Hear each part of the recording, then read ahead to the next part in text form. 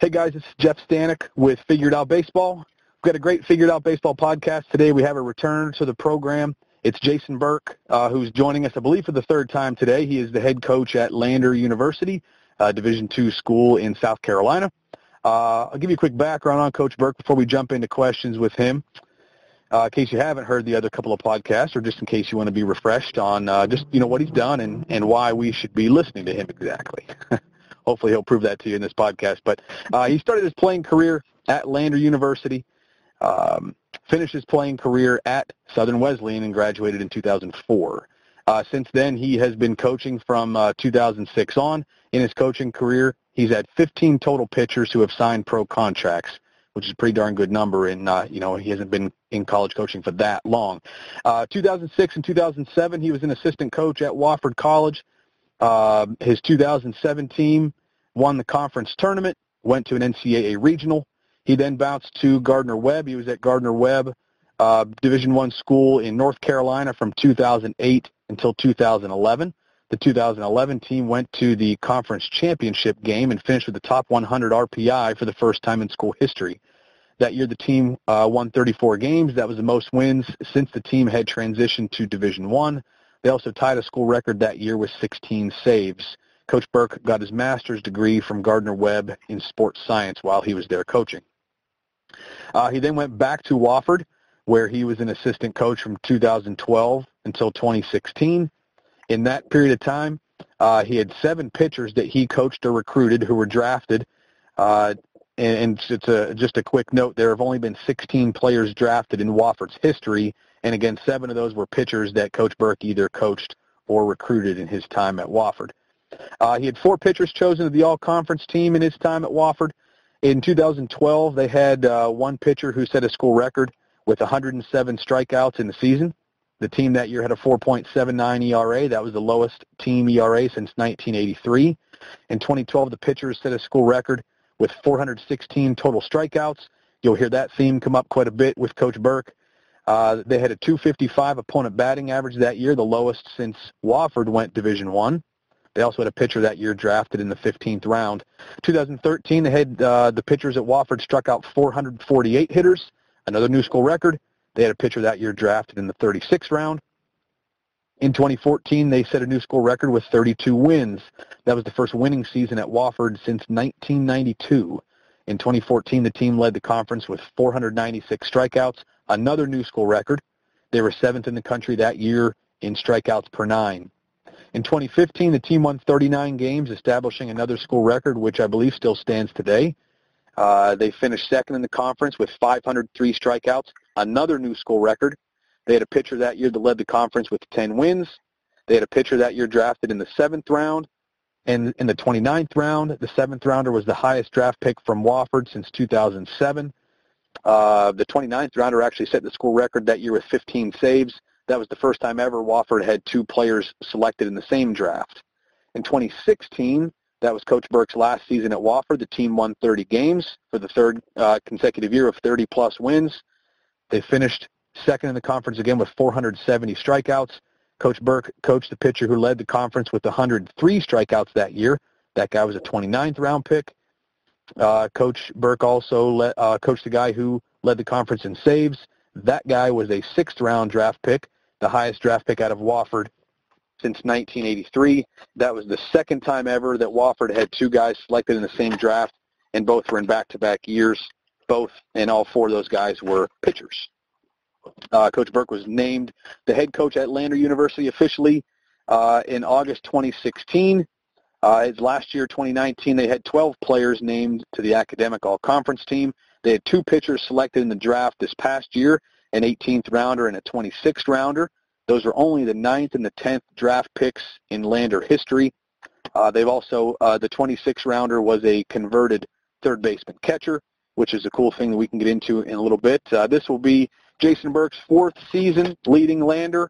Coach Burke, appreciate you being here, man. Happy to be here, Jeff. Always enjoy doing these and looking forward to diving into a little pitching stuff with you. All right.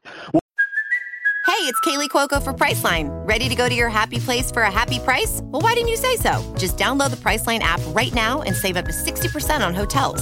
So whether it's Cousin Kevin's Kazoo Concert in Kansas City, go Kevin, or Becky's Bachelorette Bash in Bermuda, you never have to miss a trip ever again. So download the Priceline app today. Your savings are waiting.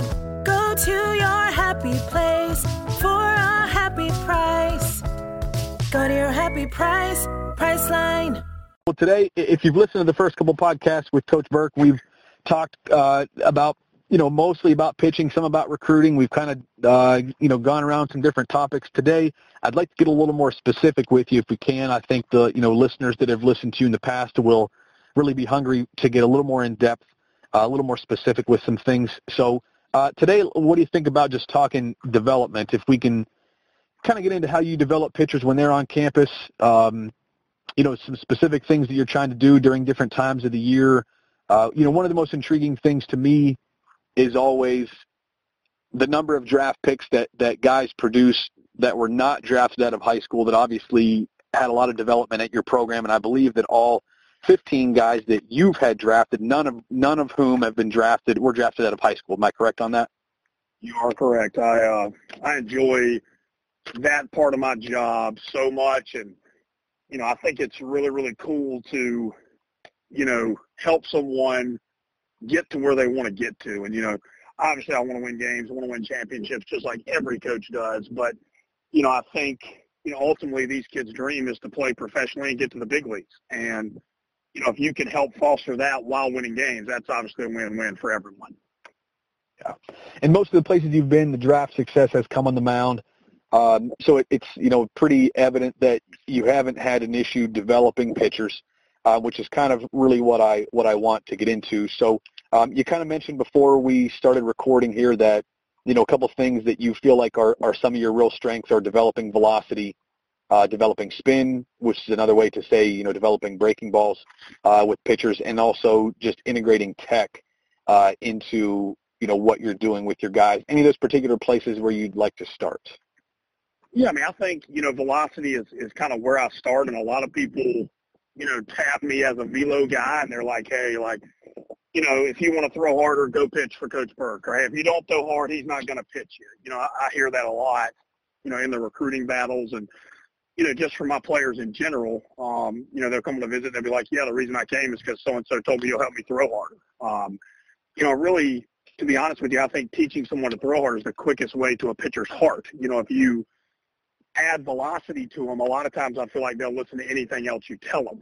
So that's kind of where I start with things most of the time. To me, velocity is a math problem. It's momentum, rotational power, and sequencing, and I'm just looking for the hole in those three. Once I find the hole in those three, we just try to attack that hole as opposed to, obviously just coaching just to coach and, kind of throwing stuff up on the wall and seeing what sticks. We try to focus on the one of those three with every single pitcher. One of those three meaning of the momentum, rotational power, and sequence. Yeah, so like if a kid is lacking being able to produce momentum on the mound, then we coach almost all momentum with that pitcher. If his sequencing off, then obviously we coach mechanics more than anything. Okay, let's talk about those a little bit. Let's start with sequencing just because it's mechanical mostly. When you're going out, let's start with kind of what you're seeing from these guys before they get on campus. Typical high school kids. Is there anything that you can point to in particular that would lead a kid who maybe doesn't have an opportunity to either get lessons or doesn't have a great coach that he's working with? Are there any things that, like if a player's doing this, he probably has sequencing problems? Or if you see this, or if he's having some kind of pain, is there anything in particular that you could maybe point to that a kid might be able to self-diagnose and realize he's got some sequencing issues? Yeah, absolutely. I think, to me, it all starts with the first move. If your lower body is messed up, then your body's just going to compensate in everything else. So, like, if you don't get the back foot right, so for a right-handed pitcher, the right foot, right leg, stability leg, whatever you want to call it, if you don't get that part right, then everything else is going to suffer because of it. And, so what I'm looking for in that regard is, I call it growing roots. Can we grow roots through the ground with our back leg, with our back foot, stay stable on that back leg, and keep that contraction of the back leg as long as possible. And, that really is how you utilize your legs, in my opinion. That is momentum. You see kids all the time, especially on social media, and they're doing running guns. And they're posting these videos of themselves throwing, 90, 95, 100 miles per hour when they're full sprint, and let it eat. And it's not that I disagree or agree with running guns. I think a lot of people have really strong opinions about them. But to me, it's an assessment tool. It's not a training tool most of the time. The only time I would use that as a training tool is when a kid is really having trouble with intent. Like they're having trouble letting it eat. They're having trouble, being able to try to throw hard, which is, to me, is not that often. I think intent-based training does have some merit, but I don't think it's as important as a lot of people pan it out to be nowadays. So anyway, what I'm looking for in the running gun is there a gap? So if you're a guy that is a running gun guy and you're 90 on the running gun, but on the mound you're 78 miles per hour, well, you have a momentum issue. You're creating great momentum in the running gun. You're not creating any momentum on the mound.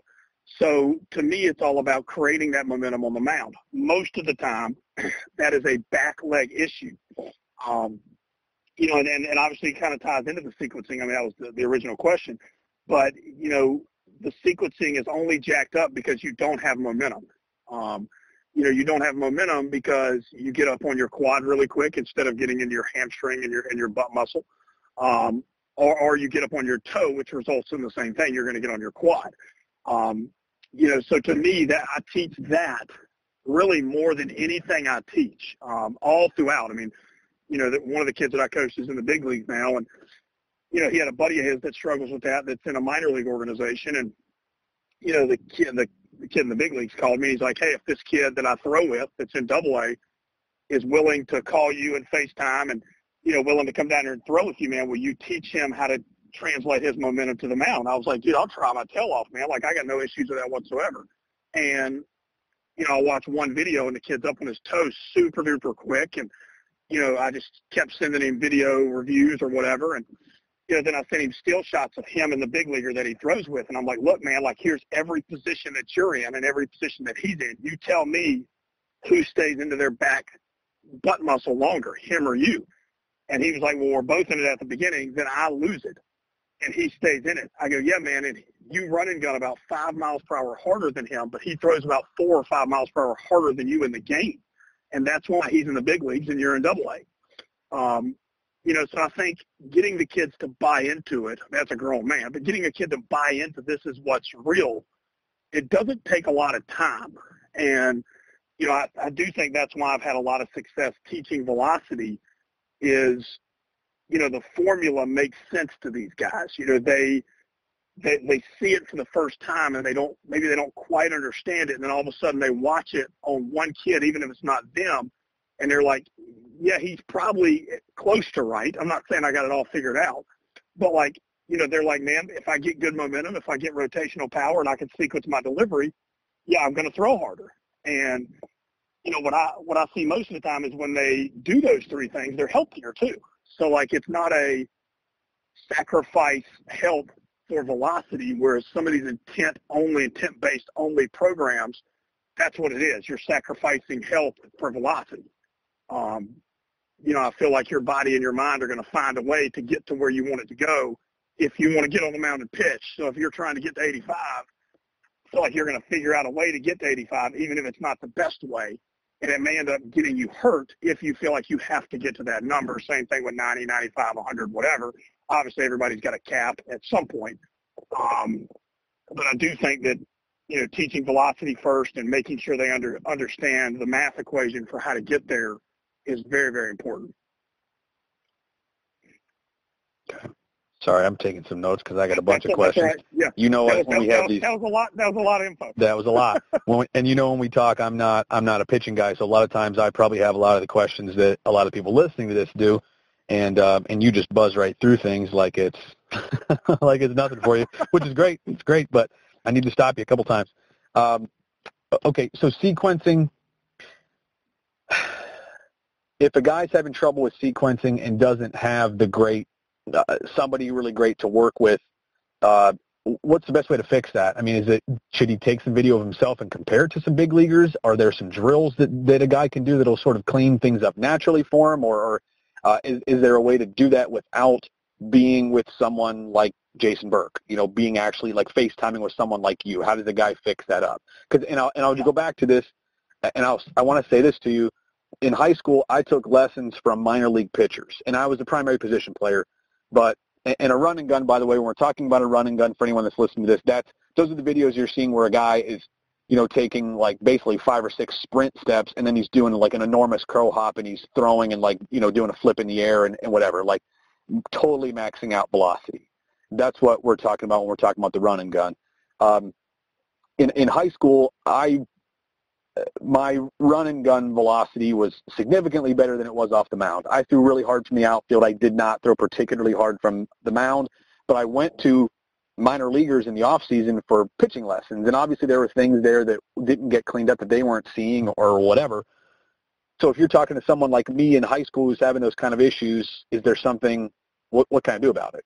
What can be done? Yeah, I mean, absolutely. I mean, I think, the first thing that I would do, and nowadays anybody can do it because every single phone has one on it, is I would set my phone up and I would video myself. And general rule of thumb, now some people are going to get mad at me for saying this, and that's okay, but general rule of thumb is if you're doing something that you can't find a lot of big leaguers doing, it's probably not good. And I'm all about an outlier. I think outliers get outs, different gets outs. But I think when people say that, they're not saying that from a mechanical standpoint. They're saying that from and I don't want to get too nerdy, but they're saying that from a data standpoint. They're saying that, different gets outs, your curveball is different for whatever reason, the spin rate, the vertical break, whatever.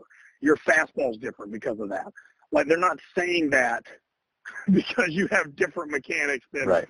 the majority of big leaguers. So that's the first thing I would do is just compare it to a plethora of big leaguers, not one.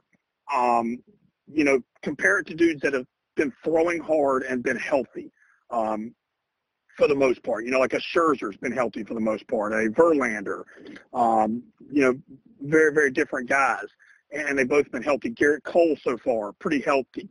I think Nolan Ryan, those dudes that have been healthy and sustained it for a long time. Compare your delivery to those guys, and if you see major differences, then that's probably the first thing I would look at. The second thing I would do is what I said earlier. You got to start with the foundation. You would never build a house and start with the roof.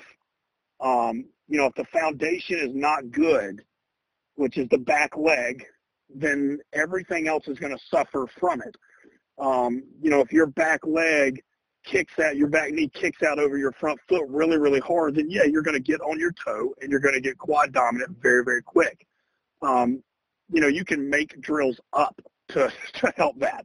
Anything that keeps your back foot in the ground longer will help that. You can stick a rock up underneath your cleat and try to keep pressure on that rock for an extended period of time. It doesn't take fancy toys to be able to do that, even though they are pretty cool to have. A drill that I do a lot of times to help with that is I'll get a guy at the bottom of the mound as opposed to where the rubber is, and I'll have them jump back with both feet, land on their back leg only, and then just throw. It seems like a very simple drill, right? But it forces you to feel your back foot completely engage the ground, because when you land from the jump, you can only land on that one foot, and you're on a slope, so you have to stabilize. And again, when I describe it that way, it sounds a little more complicated, but literally all I'm asking them to do is stand at the bottom of the slope, jump with both feet back, land on one foot, and throw. Facing what direction? If you're a right-handed pitcher, you're standing on 2 feet facing third base. Yeah, facing third base dugout. Yep, just stand just like you would on the mound. Like, come set just like you would on the mound. Right. Facing third base. The catcher's obviously in front of you. You're just going to jump back a foot, 2 foot. There's no real distance that I try to get, which will force you to be slightly on the slope. And then when you land, just land on your right leg, which is your stability leg, and then just throw. I think it forces you to feel yourself absorb the ground. It's to me, it's really simple. Anything that forces you to utilize the ground more is probably a good drill for the beginning of your sequencing. And the way that I'll teach it at a camp or at a clinic when I'm doing it is I'm like, hey, how many of you guys squat? How many of you guys front squat? How many of you guys deadlift? Try to do that without using the ground. And they all look at me like I'm crazy, and I'm like, you can't. So, like, when you guys just try to, like, step, rotate, and throw, you're losing the biggest part of your delivery. And then I usually say this analogy. I usually say, hey, man, what's your name? And they'll say, my name's Jeff Stanek. And I'll say, okay, Jeff, if I was going to give you $1 million, if you could throw this ball 90 miles per hour up against that wall right now, what would you do? And most of them give the same answer in a little bit different way. They go, well, I'd probably get some type of running start, crow hop something. I'd rotate really hard, not try to throw the crap out of it. Well, that's exactly the math formula to throw harder. Momentum, rotational power, and sequencing. Like, it's not that I've got this crazy math problem that other people don't have. It's just I try to keep it insanely simple in those three ways and literally just find your leak. Okay. So your leak, when you're talking about that, that's you're trying to find a hole in the mechanics somewhere, a hole in the sequencing that's keeping you from just maxing out, like you're talking about with that minor league. Yeah. Yep, so I'll give you a great example. I'll give you a couple examples. So the catcher convert kid, Ryan Troutman, was drafted for us last year. He could run a gun at over 100 miles per hour. But he had, until last year, he had never hit over 91 on the mound. And he was consistently 86, 88. Well, that's a major gap. Anything that's more than 5 to 6 miles per hour, I would consider a momentum leak. The bigger the gap, the bigger the leak. So we just kept trying to teach him momentum, which had a little bit of sequencing in it because it was a lot of back leg and a lot of drive and, you know, how to stay in your back hip longer. Like, you know, they blend into each other a little bit. But anyway, we just kept teaching him on that, and eventually he figured it out. I don't take one bit of credit for Ryan Troutman. I didn't figure out anything. I just gave him the information, and he was able to continually try different things and not worry about failure, and eventually figured it out. By the end of his senior season, which was 2 years into pitching, he was 92, 95 with a really fresh arm, and almost every single pro team wanted to watch him. You know, so it's not always that simple. Okay, so then, you know, I got another kid on my team right now that has, you know, problems rotating properly, and I would say that is rare, but I do get it. And what I mean by that is he just doesn't have a lot of, you know, hip mobility, T-spine mobility, which is, you know, the flexibility in his back and his hips. You know, he strides across his body a little bit, so therefore it cuts off his hips from finishing. So, like, I coached that kid completely different than I coached Ryan Troutman. You know, I coached that kid on rotational stuff, not on momentum stuff. And maybe when we fixed all the rotation, maybe his run and gun will jump, and I'll be like, okay, now we got to work on momentum. You know, but I don't know that until we fix what I would consider his biggest leak. You know, a guy who has problems sequencing. You know, it's not always a lower body issue. You know, maybe he has an arm action deficiency to where he can't get his arm, you know, close to his head to be able to rotate and let his arm action work right. So that would be a timing issue or a sequencing issue. And I would coach his arm action a little more. Maybe I'd get him with some weighted balls and, you know, try to force his hand to get connected better or get his arm closer to his head before he rotates. That way his sequencing or timing is a little bit better. So, like, you know, it's never the same thing, but it's always that hunt for, hey, this is going to help this kid and this is going to help this kid. And I don't know exactly what's going to click for Ryan Troutman to let him feel that rotation or that momentum, but I'm going to keep giving him things over and over and over again and let him explore, self-explore, and figure out, okay, this is feeling good. This feels like I'm producing more force. You know, we're not fortunate enough to have force plate mounds or anything like that at Lander. You know, if we did, it'd be really cool, but we don't. You know, so, like, we're just a little bit of trial and error in that regard of what works and what feels right to you. Okay. I want to go back to something you talked about, just about taking some video of yourself and comparing it, you know, to some big leaguers. And if you're doing things that you don't see big leaguers doing, like if you compare yourself to multiple big leaguers and you don't see any of them doing what you're doing, you're probably doing something wrong. And I want to kind of compare it to hitters, which I'm more familiar with, because there are when you look at major league hitters, there are some absolutes, but there are some things that are done differently between different major leaguers based on the type of hitter that they are. So I'm a Pirates fan. I'm from live in Altoona, Pennsylvania right now. The Pirates had a rookie last year, Kevin Newman, their shortstop, his first rounder out of Arizona. He's a guy he led the Cape in college. He led the Cape in batting average twice. I think he hit 330 something as a rookie. He's a guy he's going to try to hit for a high average. He's going to try to split the gaps. Going to try to run a little bit. You're going to find some differences mechanically with him than you are, Joey Gallo or somebody that's trying to hit 50 homers and if he hits 220, so be it. Is it the same with pitching, or do you generally? Will a different? I don't want to talk about like a submarine guy, but I'm talking about guys that throw from relatively the same arm slots.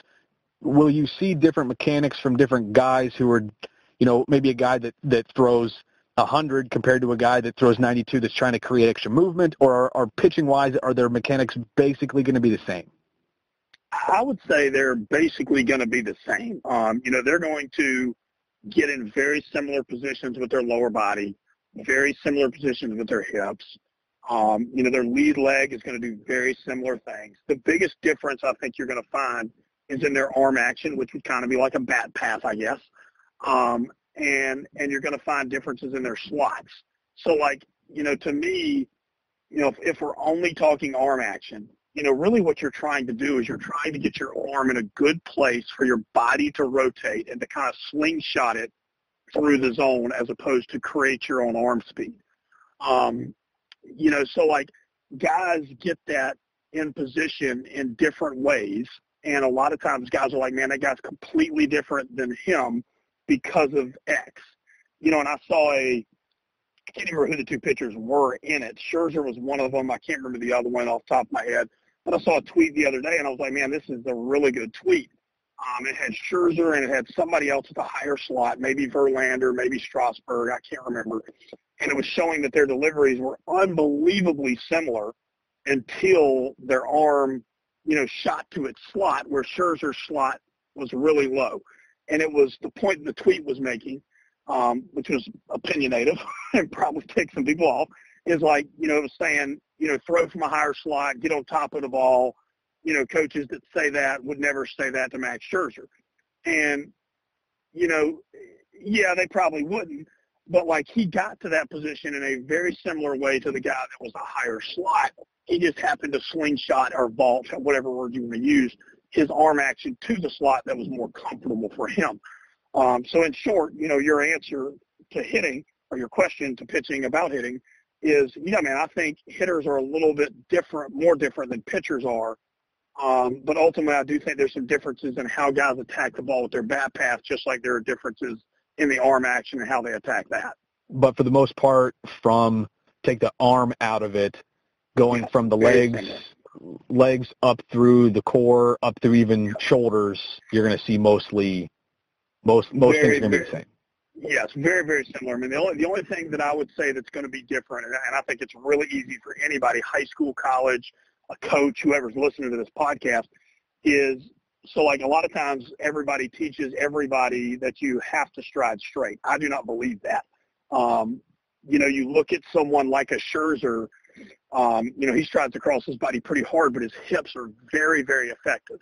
What I think is a very quick, easy way to test that is literally how you sit. So, if I was to sit in a chair, I would sit, with my knees on top of my knees. So, I would not sit like the big macho dude that barely puts his foot on top of his knee and makes like a figure four. I would sit more like a woman that's wearing a skirt, where I'm covering my kneecap with my other knee, if that makes sense. Okay. So, my hips are very internal, okay? So, I can scroll across my body and get away with it because my hips work like that. Somebody who cannot sit like I sit and has to sit the other way, they cannot stride across their body. Their hips are very external. So they're externally rotated, and if they stride 6 inches across their body, it's going to completely torture their hips. It's going to hurt their low back, and they're probably going to suffer velocity, command stuff, everything because of that. So, that's not the end-all, be-all, obviously, that quick test I just gave you right there, but it's an easy way that anybody without any technology, any knowledge of the hips, can figure out, okay, this kid can probably get away with striding across his body. I wouldn't teach him to stride across his body, but it's something that I would not teach someone out of if their hips are internally rotated to where I could land 6-8 inches across my body and my hips still work fine all the way across. Okay. I want to ask you something that I used to hear out recruiting. I heard it a couple times, and when I recruited pitchers, I had a hard time, really getting specific about mechanics. I could pick out some things that I thought were going to maybe be an injury waiting to happen, but I think that I was pretty good at just seeing whether a guy had a good sequence, if it just worked to me. I don't know how else to say it. If the body worked and it was loose and the arm was loose and, he could do some different things with the ball, I kind of knew what I wanted to recruit that way. But, I really couldn't get super, super specific. But there was one pitcher that I can remember that I recruited. He's from Tennessee. He actually went to play he turned us down and went out to play at Wichita State. When his stride foot landed, it landed opened, if that makes sense. So he was right-handed, and when he landed, instead of his toe pointing slightly toward the third base side, his toe was open, so it was pointing slightly toward the first base foul line, if that makes sense. And the scout that I was with in this particular day said that was like one thing that he looked at with every pitcher, and I think he was a scout for the Mariners or something, and he was like, I would never sign a guy that landed like that. And to me, you're like, well, he was about 6'4", about 220 pounds. He was in high school throwing 88 to 90 with a pretty good breaking ball. Like, I figured I'm probably going to take him.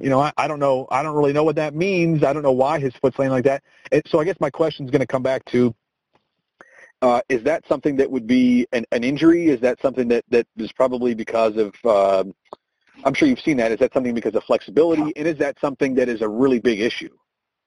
I don't think it's a really big issue. I think it gets back to, what do you trust yourself or your staff, if it's a pitcher and you're a hitting guy, to fix and develop? I think there's two different ways to recruit, and I'll get back and I'll talk about this front foot flying open issue in just a second. But are you looking for a guy that can come in and pitch immediately and give you 4 years worth of innings, or are you looking for a guy that you're looking for the long term and trying to develop? If you're looking for a guy that you want to pitch for 4 years, and maybe the ceiling's not quite as high, but he's going to get innings every year, I think that it's got to be a cleaner delivery. There can't be tons of major cleanup that you're going to have to do with that kid, or you're not going to get 4 years out of him. The same with the other way. If you're looking for a kid that, you're looking for high end, and you're like, man, like, we can't recruit the kid that's already 92, 93 miles per hour. We got to find the kid that can get there. You're probably going to get a kid that you've got to clean up some things to get him there, and it's going to take a little bit of time, and you may not get but 2 solid years of innings and performance out of him. So I think it gets back to what you're going to recruit, and obviously I think if you're looking to max out and you're looking to win championships, I think it's got to be a combination of both. I don't think at any level you can recruit that same kid over and over again. If I was Vanderbilt, who just won the national title, I think Vandy's still taking some risk on cleanup kids. They're just taking a risk on a cleanup kid that can throw 100 instead of a kid that can throw 92. That's the difference. But I don't think you can recruit all kids that are ready to throw 4 straight years at Vandy. I just don't think that's realistic. So anyway, to get back to your original question about the front foot flying open, to me, that instantly tells me he's an externally rotated hip kid. It would be, this kid can't stride across his body any. That would be the first thing that would pop in my head, right, wrong, indifferent, whatever, and get away with it because his hips won't work properly. The second thing I would think about it is, okay, this kid is obviously flying open with his foot, which your foot is probably going to lead your leg all the way up to your femur and on up, and it's probably going to lead to his hips opening up early. So where that scout is probably right is, if his lead foot is opening up, his arm is probably not in a very good position for his upper body rotation, which is going to be a red flag for an arm injury, whether it be shoulder, elbow, whatever. And there's a lot of other factors that would go into that.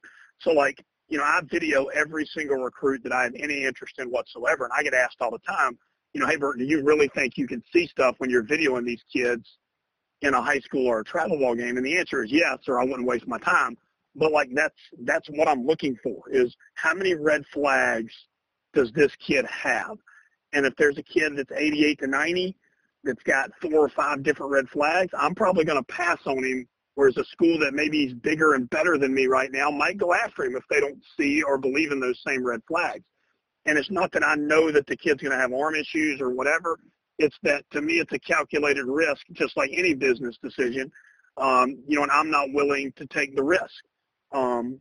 You know, so would I recruit a kid that's front foot flies open like that? Yeah, depending on the other things. If he has 5 other things that scare me, probably not. If he has 1 or 2, and I'm looking for a guy that, you know, I can't normally get that velocity out of high school, yeah, absolutely, I would take the risk and trust that I could help that kid develop that and pitch, you know, with maybe the externally rotated hips, because there's plenty of big leaguers that have externally rotated hips.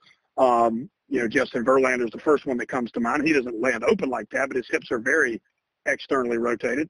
So, like, I don't think that's an issue necessarily. I just think it's something that you would have to fix, and probably have to fix pretty quick to help the kid have the best chance of staying healthy. Okay.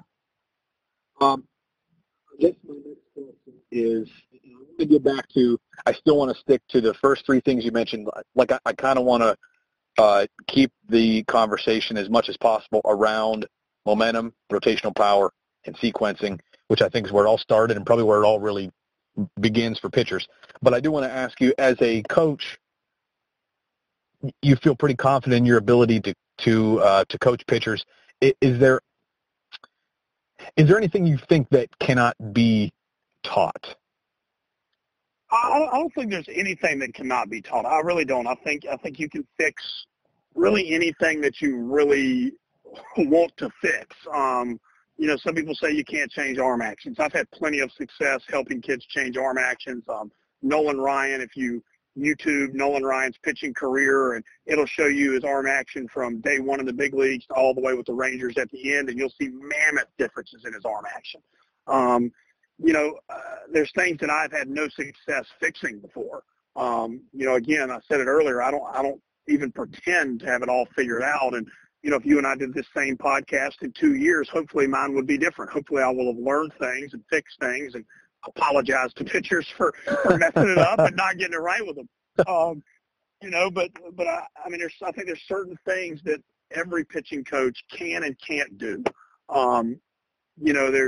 You know, when I leave a pitching staff, whether it's leaving Gardner Webb or leaving Wofford, the new guy that takes over, you know, they're better than me at things. You know, and I told that pitching staff at Wofford and Gardner Webb, hey, like, you know, you guys are acting like you're all sad that I'm leaving. The fact of the matter is, this is good for some of y'all. Like, this is really good for some of y'all. Like, whoever they hire is going to be really, really, really good at teaching you something that I'm not. You know, and I think it's okay, and it's good to be self-aware of what you are and aren't good at teaching. You know, a great example of that is there's a guy on Twitter that it's called Location Nation. He's known for helping kids throw more strikes, helping kids locate the ball better. You know, he believes in location over velocity, and that's fine. And you know, he was giving away free e-guides to help kids over the break. It was Christmas night or New Year's night. I can't remember when it was. And I direct messaged the guy, and I was like, hey, man, I've had a lot of success teaching kids how to throw a lot harder. Like, I haven't had a lot of success teaching guys how to command the ball a lot better. Like, yeah, man, like, does this free giveaway go to coaches too? and he DM'd me right back, and he's like, I'm sending it right now. You know, thanks for wanting one. You know, so I think, you know, I'm diving into that right now. There's some really good stuff in it. You know, I think that, you know, understanding what you're good at or what your staff is good at, if you're a hitting guy recruiting it, I think is huge. You know, to dive into the personal development for each pitcher, if there's pitchers listening to this right now, high school age or college age or whatever, you know, I think understanding who you are and what you need to work on is important. I think understanding your stuff is important. Understanding how to utilize your stuff is important. You know, I think if you don't do that, I think you're really handicapping your development because you don't understand where you're at to begin with. And if you don't understand where you're at to begin with, I don't really know how you could continue to get better. So I don't know if that directly answers your question, Jeff, but that would be the way that I would go about it. It does, because I just, I go back to my coaching career and just things are a lot different then. It wasn't that long ago, but the technology has exploded, since I got out of coaching and after the 2014 season until right now, there's so much more available that it's a lot less guesswork. And so one of the things, again, that I would hear a lot as a recruiter is that you can't teach a kid to spin it. He can either spin it or he can't. Like you cannot teach a kid. You can maybe tighten some things up with the breaking ball, but a kid that just has a horseshit breaking ball, like you're not going to teach him a really good, usable swing and miss breaking ball. But again, that was one of the things that you said before we even started the podcast, before we started recording, is that you've had a lot of success teaching that.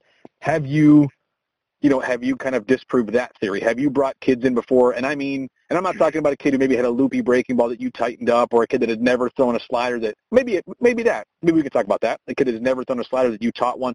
Have you had success working with a kid who, before he got to you, the notes on him where he can't spin it, doesn't have a breaking ball, and you were able to teach him one? Yeah, absolutely. I think, like I said, I don't think there's anything that's not teachable. I think there's people who can't teach things. Okay. Like that's the best way I can say it. And I know that sounded like a complete jerk comment to some coaches. No, it's not, because you've said in this on this podcast there are things that you're not good at. It just is what it is. Yeah, that's a good way to see it. Yeah, there's a kid I'm recruiting right now at the break, and I just flat out asked him 2 days ago. I said, hey, dude, and I'm not going to say his name on this, but hey, dude, I'm going to tell you what I'm good at. You tell me what you're not good at, why you're leaving this school. And if they don't match, then let's just go our separate ways, because you're looking for somebody to help you.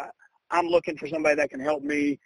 That just kind of is what it is. And, man, right now I'm not good at teaching guys to command the baseball better. I'm not good at teaching guys a really good changeup or developing their changeup. I'm just not. And I would never make the comment of, well, you just can't teach a kid a changeup just because I stink at coaching it. That's just I stink at coaching it. I got to get better at it. It's got nothing to do with it can't be done. So, to get back to your question, I've definitely had success with that. I don't take credit for anybody's learning of a pitch or adding velocity, because I really truly feel like, they had to do the work. All I did was give them the direction. But like a kid like a Ryan Troutman, I have no idea what Ryan Troutman's curveball, slider, cutter, I don't even know what he threw when he pitched a little bit he did in high school. Troutman is the catcher, third baseman convert at Lander. Okay.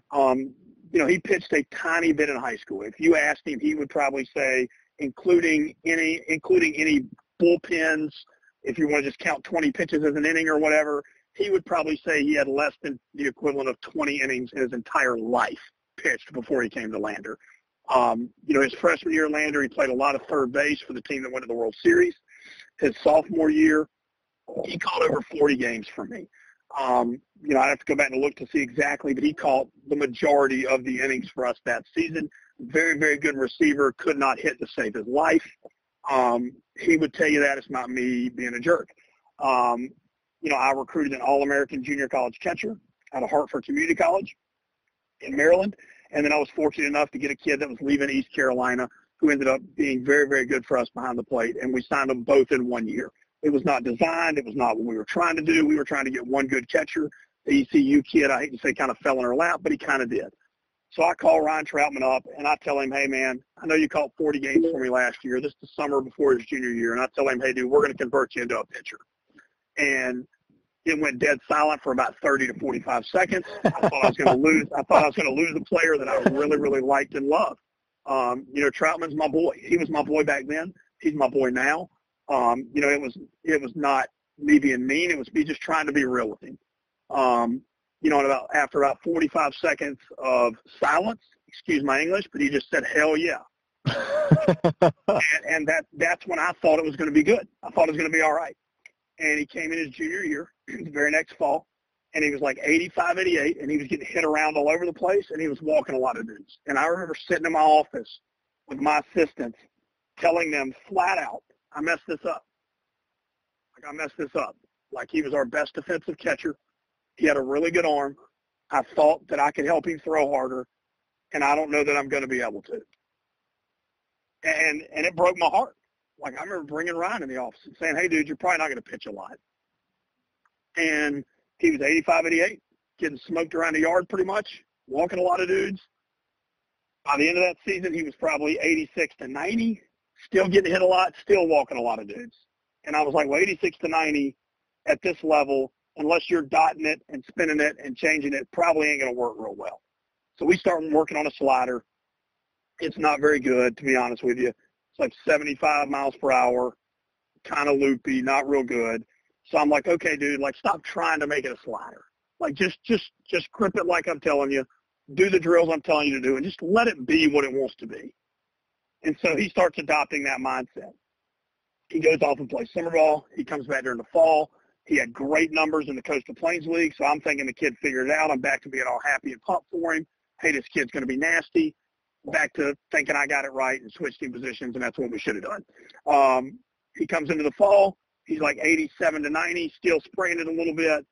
The slider is tearing more into a cutter at that point, and it's hard. It's like 80 miles per hour, 82 miles per hour. And, you know, it's because he believed in the drills. It's because he worked the drills. It's because he adopted the mindset of I don't care how it breaks. I'm just going to let it be what it is right now and let my natural athleticism and what my hand naturally wants to do with the baseball do its thing. So he still wasn't going to pitch a lot. He's getting hit when he threw strikes, and he's walking a lot of dudes. Pro Scout Day rolls around late in the fall. Not one dude says one thing about Ryan Troutman. Not one dude likes Ryan Troutman. Not one dude gives him a card. Not one dude gives him a letter. And we had plenty of dudes that got letters, got cards, everything. And I'm still thinking I jacked it up and messed it up. We go into the season. He's a right-on-right matchup guy as a senior, which is not where you want to be in case you're listening to this wondering. Okay? So he's a right-on-right matchup guy. Our closer, who was a perfect game, top 25 Division II prospect in the country, goes out there, gets a big save versus Tampa, which was a huge win for our program at the time, closes out some games versus Millersville, which is also a really, really good Division II team, and you know, Troutman's kind of an afterthought. About 2-3 weeks later, that closer starts struggling. I start giving a lot of dudes opportunities back in the back end of the bullpen. He starts to win. He starts to get dudes out, still throwing about the same velocity. He then decides he wants to try to throw the slider as well. He's like, Coach, I want to go back to trying to throw the slider and the cutter. He gets them both kind of rolling. The slider's still 75, 76-ish. The cutter's 80, 82-ish. But he can throw them both now. He all of a sudden starts landing both of them for strikes a little bit. His confidence starts going up a little bit. He starts figuring out the momentum thing a little bit. Velocity keeps creeping. I start calling pro teams, emailing pro teams, telling them they got to get in there to watch him. They start showing up, and he's 92, 95, spinning that cutter in there at 85, 87, and throwing the slider at 79 to 81. Oh, and everybody wants to be like I had a pro scout ask me this year about one of our other catchers. He said, why don't you just convert him into a pitcher like Troutman? You know, he's got a really good arm. And, like, I think they're halfway joking, but they're not. Like, they're like, man, like, you developed this kid into a dude and changed his life. You know, he got drafted. He would have never gotten drafted as a catcher because he couldn't hit. He couldn't run. You know, like, but I don't think I did that at all. I think I gave the kid an opportunity that some people would have looked at and been like, screw you, coach. I caught 40 games for you last year. I'm going to come back and win that catching job, or I'm going to transfer. And the kid didn't either. The kid believed in what I was telling him. The kid never once came in my office and said, Coach, you messed this up. I said I messed it up multiple times. He never did. You know, like when people say it's all about your mindset, situations like Ryan Troutman's, it kind of was. You know, how many kids nowadays with the transfer portal would have left? Yeah, and if there was one day, if he just, 75% of them. Yeah, and if there was, at any point he stopped believing in himself or in you, it probably wouldn't have happened. He probably wouldn't have taken that jump. You know? It wouldn't have happened. And, you know, I'll say this got nothing to do with this podcast, but I'm going to say it because I love it, and it's one of my favorite stories ever in coaching. The kid, when he was the right-on-right matchup guy, one of our bullpen catchers got hurt. He had a slip disc in his back. And we only had one bullpen catcher, so let me say it that way, our bullpen catcher, not one of our. And Ryan Troutman came to me, and he's like, Coach, I'll warm up everybody. Like, I got no issues. Okay? And at that point, I was like, yeah, you're the right-on-right matchup guy. Like, yeah, man, it's cool. Like, you want to warm up, go ahead. Well, then he became our closer, 5-6 weeks later. And I'm like, Trout, man, like, you don't need to warm anybody up anymore, dude. Like, we'll find somebody else that can sit down there, dude. Like, you don't need to kill your legs trying to warm everybody up. And he was like, Coach, I'm warming everybody up. Like, I'm our best dude down here. The other guy's hurt. And Stanek, he warmed up everybody for the entire season. he would warm up the 7th and 8th inning guy before he got loose. That is hilarious. Like, oh my gosh. You do things like that, and your teammates love you. Yeah. Your teammates want it for you. You don't know how to win the hearts of your teammates to do stuff like that, and your teammates all be pulling for you. His character was through the roof. Yeah. Let me go back to that's an awesome story, but I have so much more to ask you, and we probably don't have a ton more time. I want to ask you about momentum on the mound, which seems like it's a little bit of an oxymoron on the mound because you can't momentum, like, to me, is like the run and gun type of drill. What exactly is momentum on the mound? What does the guy look like who doesn't have it? How do you go about creating it? When you're going from a standstill position, whether you're from the stretch or a windup, at some point you're kind of over the same spot on the mound. How do you create momentum from sort of a standstill? So the quickest and easiest way for me to say this, I'm going to steal from somebody else. I am not going to take credit for this, but it makes a lot of sense. Randy Sullivan told me one time, he said, Jason, man, like, when you're talking about creating momentum, just tell them about a sprint. And I go, okay. And he goes, use this analogy. He goes, there's 3 ways that you can start a sprint. You can jog and sprint, like start a sprint at a certain line. So you can start 5 yards back from the dude you're racing. You jog to the 5-yard start line, and then both of you take off, okay? You can be the guy at the starting block who's in a very good running position like a track person would be. Or you can be the guy at the starting position that's just standing there, doing nothing. Muscles are loose. Nothing's already contracted. And you're going to run. And he said, Jason, which dude's going to win? And I said, the dude that gets a 5-yard start. He said, you're right. Which dude's going to finish second? I said, the dude in the good sprinting position. He said, you're right. I said, which dude's going to finish last? I said, the dude who's standing there doing nothing to prep his body. He goes, okay, that's how you teach momentum. And I go, well, I can't teach him to get the 5-yard jog up to the line. He goes, okay. Can you teach him to create some momentum by how they sink into their back leg? I go, yes. He goes, that's the dude getting the 5-yard jump. He goes, can you teach a dude to his first move is to co-contract and contract the back leg and start getting force into the ground and underneath the rubber instantly? I said, yes, I can. He said, well, then that's the dude that's at the starting block. So everything kind of goes off of those 3 things. So, like, I'm going to teach a kid, hey, man, what feels comfortable to you that can actually get you going and get your body moving a little bit? So the 5 yards build up. Right. Is it hands over the head? Is it step into the side? Is it step into the back? Is it, a false step or a tiny little step or whatever, and then really kind of like swinging yourself into that momentum or into that hip hinge, whatever you want to call it, with your back leg? Okay, well, if none of that feels good, that's okay, man. Like, we don't have to create momentum in that way. We can create momentum by literally putting more force and energy into the ground. And one of the cooler things that I've ever had happen, that's a great drill for this that a lot of people can do, is one of my former pitchers from Wofford came back to throw with me at Lander, and right before he went off to Pro Bowl.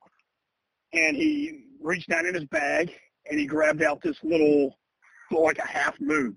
And I was like, what is that? And he was like, I took a foam golf ball, Coach Burke, and I cut it in half, and I just took duct tape or whatever and rolled it around it so it doesn't tear anymore. Like, it's obviously made out of foam. And he's like, I put it in my cleat every single day during catch play, and I just feel myself compress that foam golf ball, and that's how I work on growing roots and increasing my momentum. Where does he put it? Where does he put it in his cleat? He'll put it somewhere between the arch of his foot and his heel. But I think it's different for every guy. I think you got to figure out what keeps you in the ground longer. For years you would watch some big league teams. They would use a rosin bag for the same thing.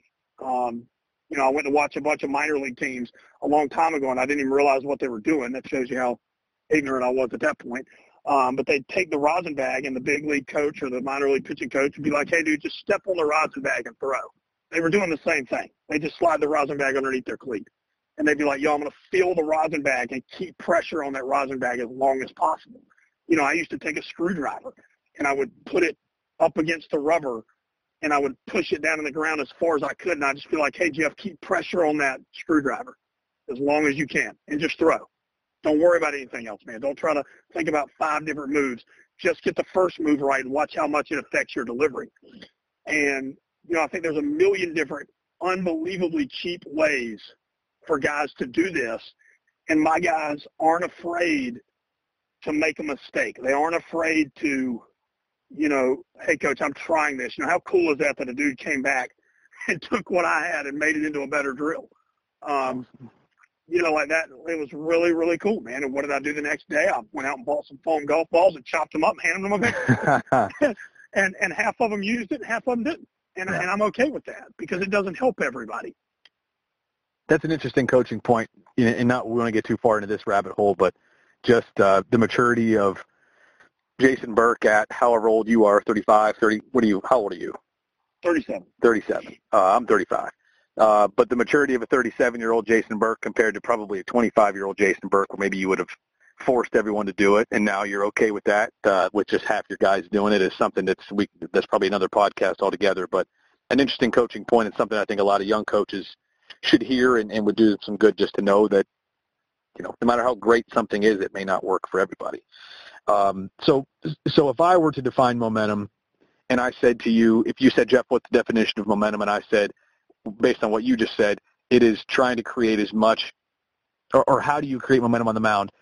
It's trying to create as much momentum, as much force, as much power from the time of basically from the leg lift on down the mound.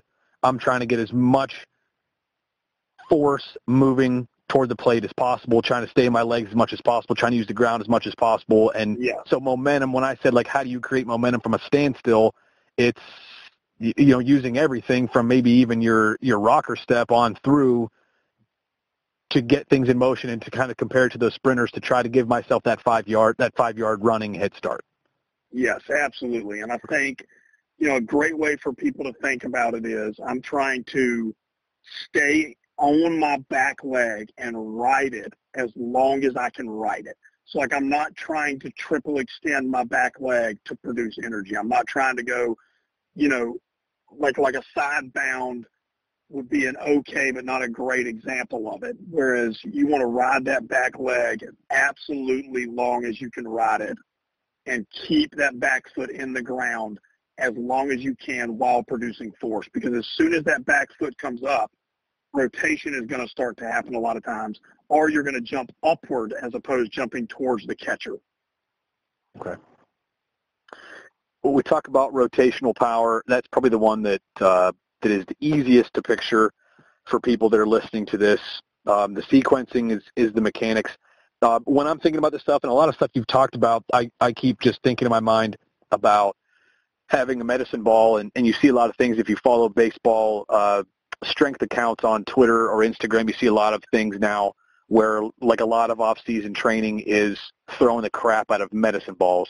If you have something like that, Coach Burke, if you have you've got to have a stable wall. Obviously, you don't want to throw that into like a lot of walls in your house.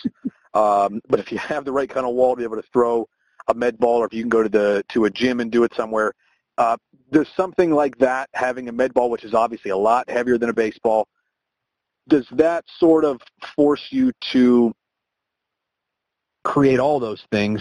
I mean, that sort of makes you create some momentum. It would seem like it would increase your rotational power, and it also seems like it would probably naturally kind of fix some sequencing issues, even though your arm slot may not be exactly the same. But I mean, that's what's happening in my mind. Am I right or am I off base on that? I think you're spot on. It gets back to earlier we were talking about intent-based training, and I think med ball training like that is great. Just like I think intent-based training is great. Intent-based training would be the running gun. Yeah, would be running guns. You're trying to throw really hard very often. I just don't think you can only do one of those. So I don't think you could entirely base, okay, I'm going to learn how to throw harder off doing these med ball drills up against this brick wall or cement wall. I don't think you could entirely base, hey, I'm going to learn how to throw harder, become a better pitcher by only throwing hard and having all intent based. So, I think you've got to be a good mixture of it, because I think it all helps. It all brings something to the party, and especially if you're unaware of where your leaks are. So, rotational training to me is about throwing med balls.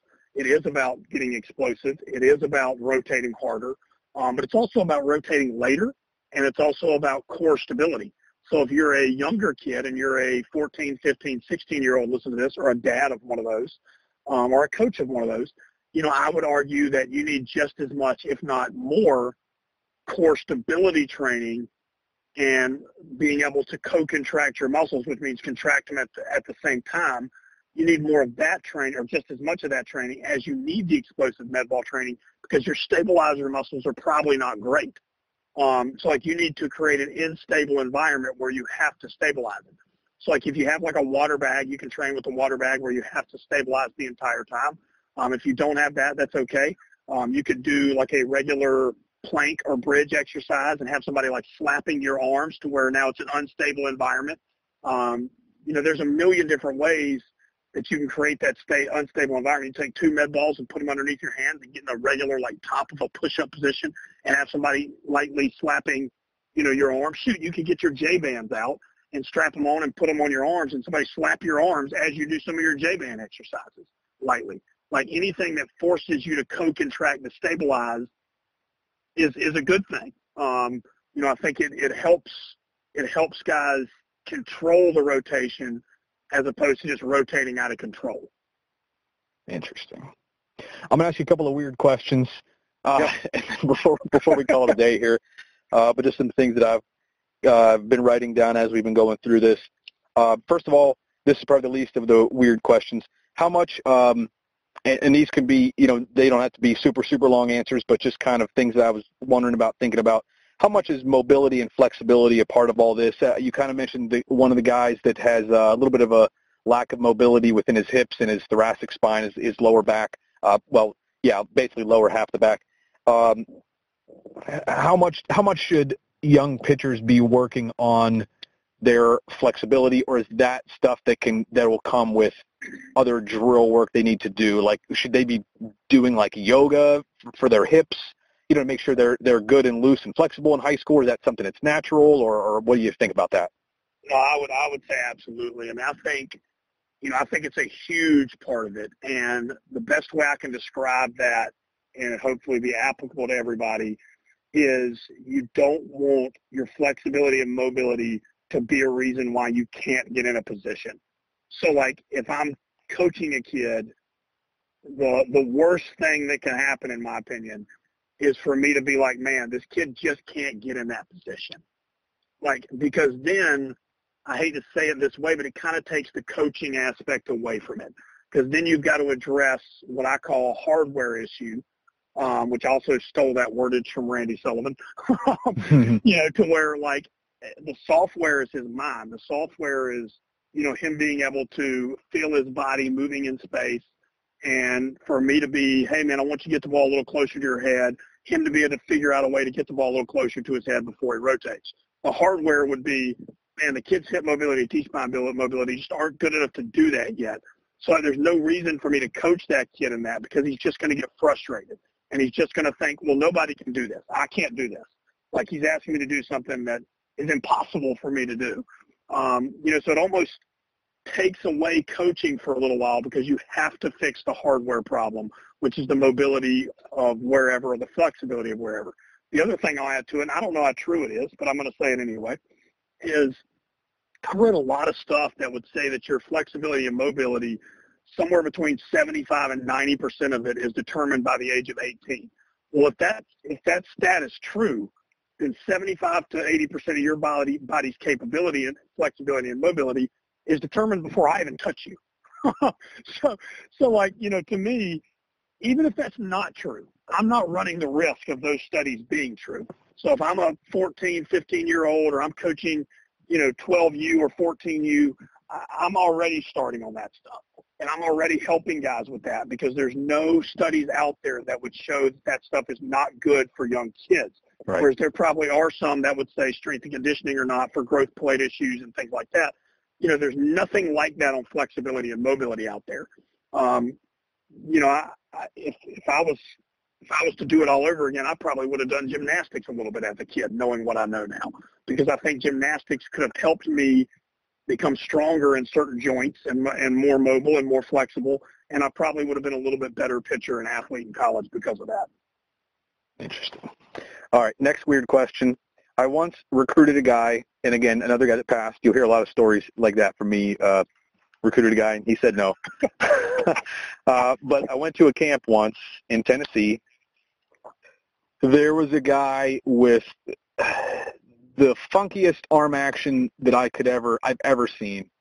I can't even describe it to you. I brought the video back and I showed it to the other assistant coaches, including our pitching coach, and we all watched it for like 10 or 15 minutes, speechless, like just on a loop. Just kept watching and watching and watching his little bullpen session because I couldn't describe this arm action. I had to show it, and the pitching coach is eventually like, I don't know. It's hard. I don't know what to say about this. I really have never seen anything like this. It was like when he got to the back of his arm circle, his wrist kind of did some really, really super funky stuff. But he was 87 and 90. He's like a 5'11" right-hander who was 87 and 90 in his bullpen, and he was unsigned. So, just like most guys that I saw at that time that I thought could help us in any way, we offered him, and he said no, and he went to another school in our conference, actually, at the time, and they fixed his arm action. When we saw him, later on, they got rid of the funky wrist thing he was doing, and Burke, it was funky's not even the word. It was messed up. I mean, it was weird as can be. But obviously things were working because he was throwing the ball 90 miles an hour. They fixed it, and he was 86, 88 for the rest of his life. Yep. Is there anything that would tell you as a coach, that's weird, but don't fix it? That might be part of the reason you're as good as you are. And I'm gonna say one other thing. I'll give you one other example. There's another kid I coached at one point. He was a fat right-handed pitcher. We'll just say it. He was heavy. He's not a good body guy, but he threw pretty darn hard. But he was a freshman in college. Threw a lot of innings for us. I won't even tell you where he was, which college it was. But between freshman and sophomore year, we were like, hey man, this is the whole staff, like not me. Hey man, you gotta try to get your body in better shape. You gotta come back in better shape, so your body's gonna hold up. Well, he lost a good bit of weight and some velocity left with the weight. Is there any point as a coach that you would say to a guy, or is there any way to know, hey, that arm action is funky. I don't know what to think of it. I can't like it, but maybe it makes you who you are, and I don't want to coach it out of you because I'm afraid one of your tools is going to leave. Or a guy that's overweight, would you ever say to him, like, let's get stronger, but maybe not focus on losing the weight because the weight might be part of the reason you throw as hard? I don't know. I'm not a pitching guy. I just need you to answer some of these questions. Yeah, I mean, I think a lot goes into both of those questions. I mean, we'll start off with the overweight guy. I think it's, does the weight hinder him in any way? So, like, if he is so overweight that his chest push cannot get out over his front knee, then yeah, I think he's got to lose some weight. If he's so overweight that it is drastically affecting his mobility and flexibility, you can't help it while the weight's on there, then yeah, you got to lose the weight. If the weight has any way, shape, or form put him in a more injury-prone position, I think you got to address the weight. If not, I mean, there's a lot of pitchers that have gotten away with, and I'll say it that way, gotten away with being overweight, looking out of shape, even maybe if they're not, and been very successful. So, like, I've made the same mistake of telling a kid they need to lose weight, and they probably didn't. And it hurt them. They lost some velocity. I don't think that the old mass equals gas statement applies to everybody. But there is something to be said for that. I mean, we're talking momentum, rotational power, and sequencing today. I mean, you can create more momentum with more mass, right? Like, you get a heavier bowling ball going down a hill, it's going to pick up more speed, right? Right. So there is something to be said for that. but you have to be able to get the momentum going. If you're so overweight that you can't get it going, then yeah, you got to address it. So like, I don't know that you're ever going to know without trial and error a little bit on if the kid needs to lose weight. I take some guesses, educated guesses now, maybe you would say, on if a kid needs to or doesn't need to, instead of just saying they all need to. Whereas I used to just say, hey man, you're out of shape. You got to lose 10 pounds or whatever. So I've kind of eased up on that or changed a little bit on that. As far as the arm action goes, I always ask myself one simple question, arm action wise. And a lot of big league teams are still on the spectrum of we have to fix it. I just ask myself one simple question, and that's it. If I don't fix this, does it increase his chance for injury? If the answer to that question is no, then I let him be himself and let him be what probably got him recruited in the first place.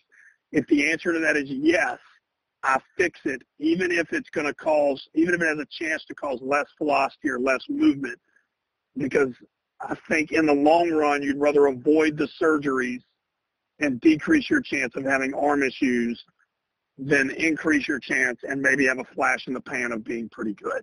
So to get back to the kid with the funky wrist stuff, like, yeah, he lost velocity, and I don't know that we're ever going to know without seeing the full picture of the videos and things of him post and pre if it increased or decreased his chance to be injured. There's certain things with an arm action that I think increase chance of injury. I'll try to hit them really, really quick. Number one is guys that are late timing-wise with their arm action for whatever reason. Maybe the arm action is too long. Maybe it's a stab and go, and maybe they inverted W, whatever.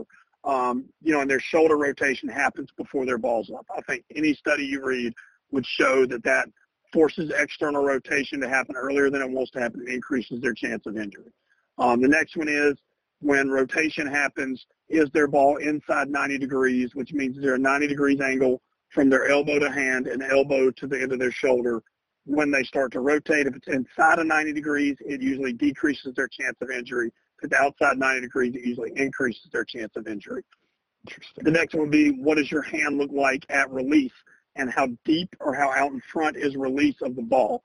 And the reason that has to do with it is if you just took your hand and stuck it out and started rotating your hand at full extension of your arm, you're going to feel your shoulder move a crap load. So imagine those positions have different impacts on your shoulder at 90, 95 miles per hour, or 100 even for a big leaguer, and how far your arm is stretched out at release of that implement or the baseball would also have an impact on that. So I'm looking at all four of those things, and does that part of your arm action affect those in a negative way? If it affects a lot of those in a negative way, I'm probably going to coach them out of it. If it doesn't affect those in a negative way, I'm probably going to let them be themselves. Can you really coach a kid to release a ball a little earlier or a little later? I feel like I'm like trying to picture myself doing that, and it feels like it's going to be incredibly awkward to try to change. I think it is hard. I do not think it's impossible.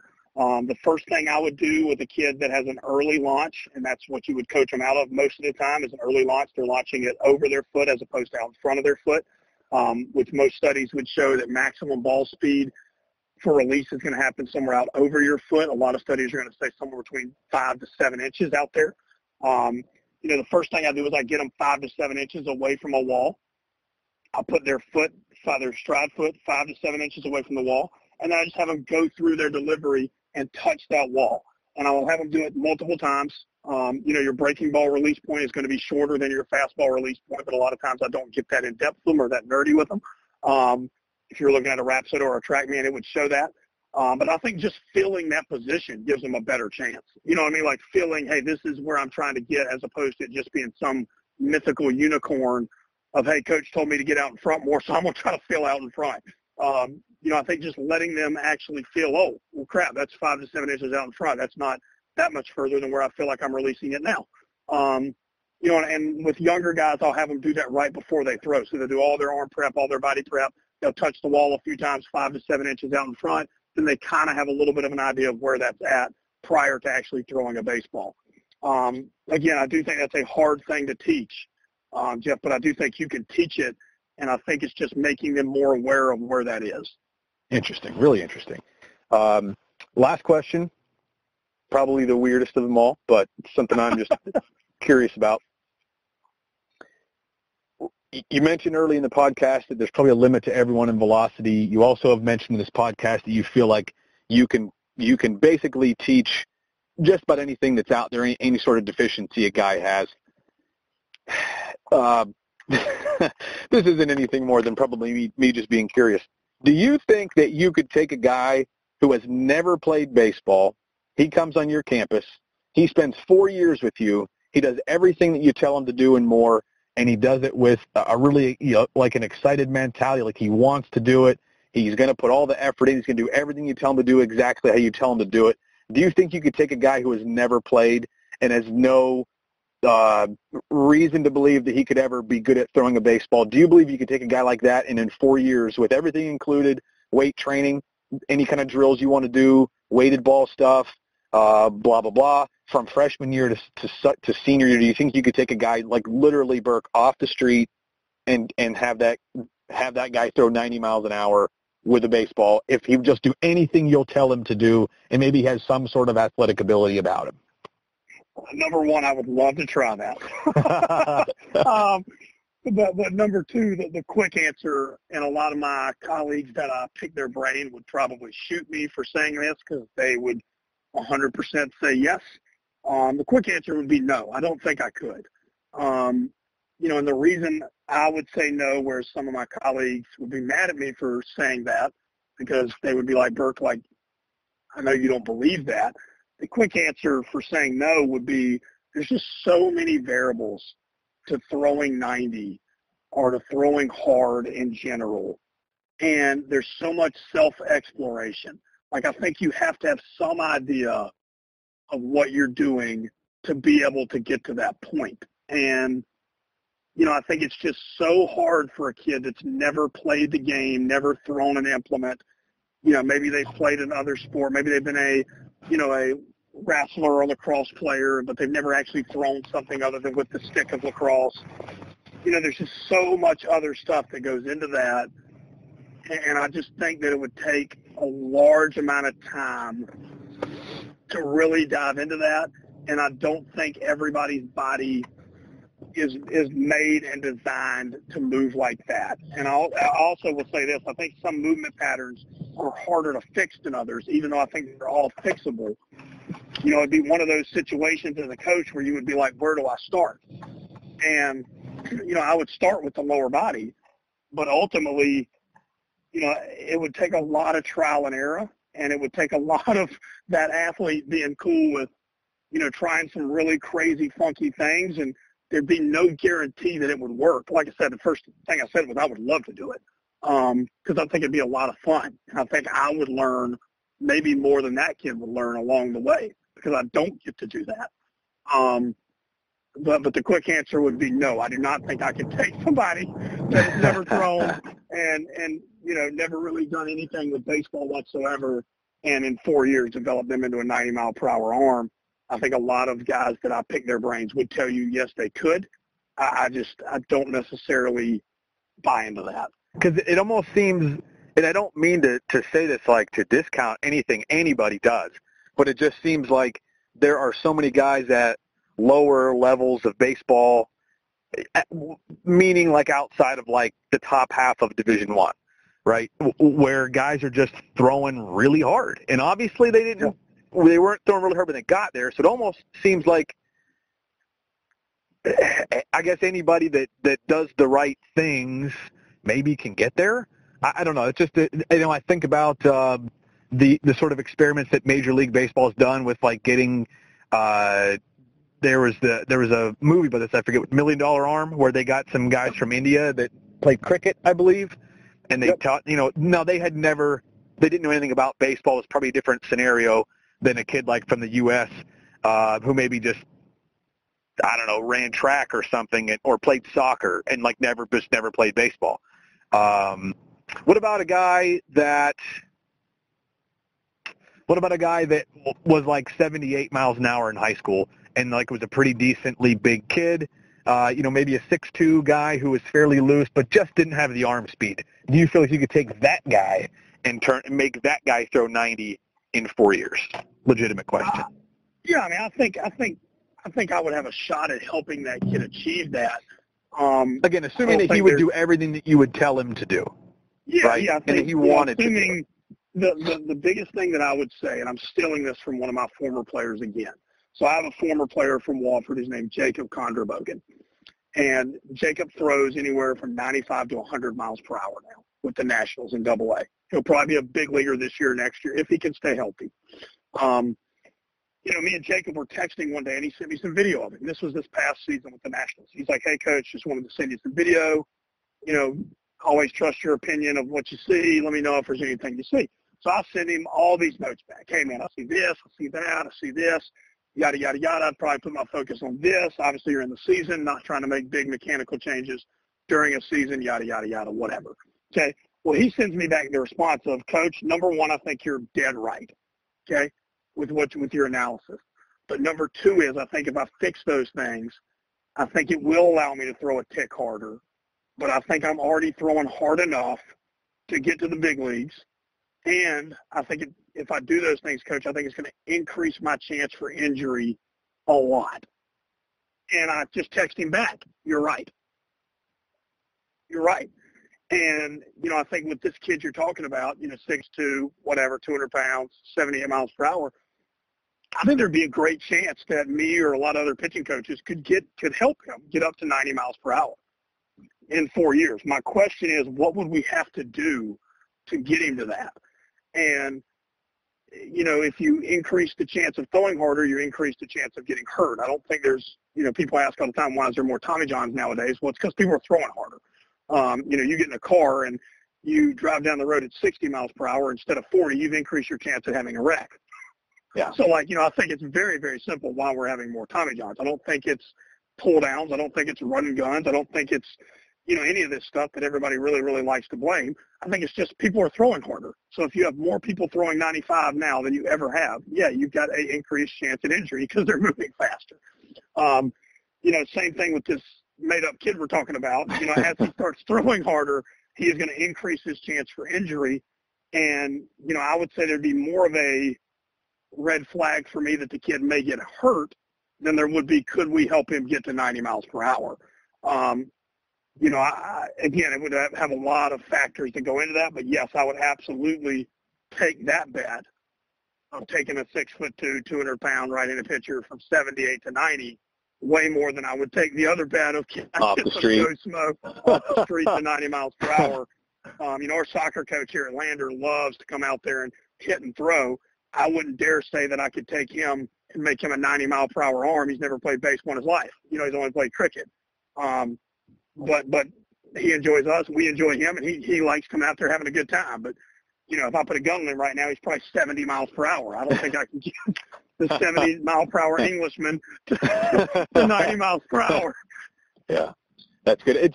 Pitching is as a non-pitching coach, pitching is just such a different world to me than hitting. It almost seems like it's not far-fetched to say that you could take one of the best pitching coaches in the country as far as developing velocity and put that guy in a Division III program and recruit a bunch of guys that throw 78 miles an hour but that, have a little bit of athleticism or looseness to them and, develop a staff that could legitimately have a bunch of 90-plus arms. That doesn't seem far-fetched to me, which is it's not such a weird thing to think about and to, you can't do that with hitters. You can't just grab a bunch of guys that look like Division III hitters and put them with a great hitting coach and turn them into a bunch of Division I hitters, within a couple of years. That's not going to happen.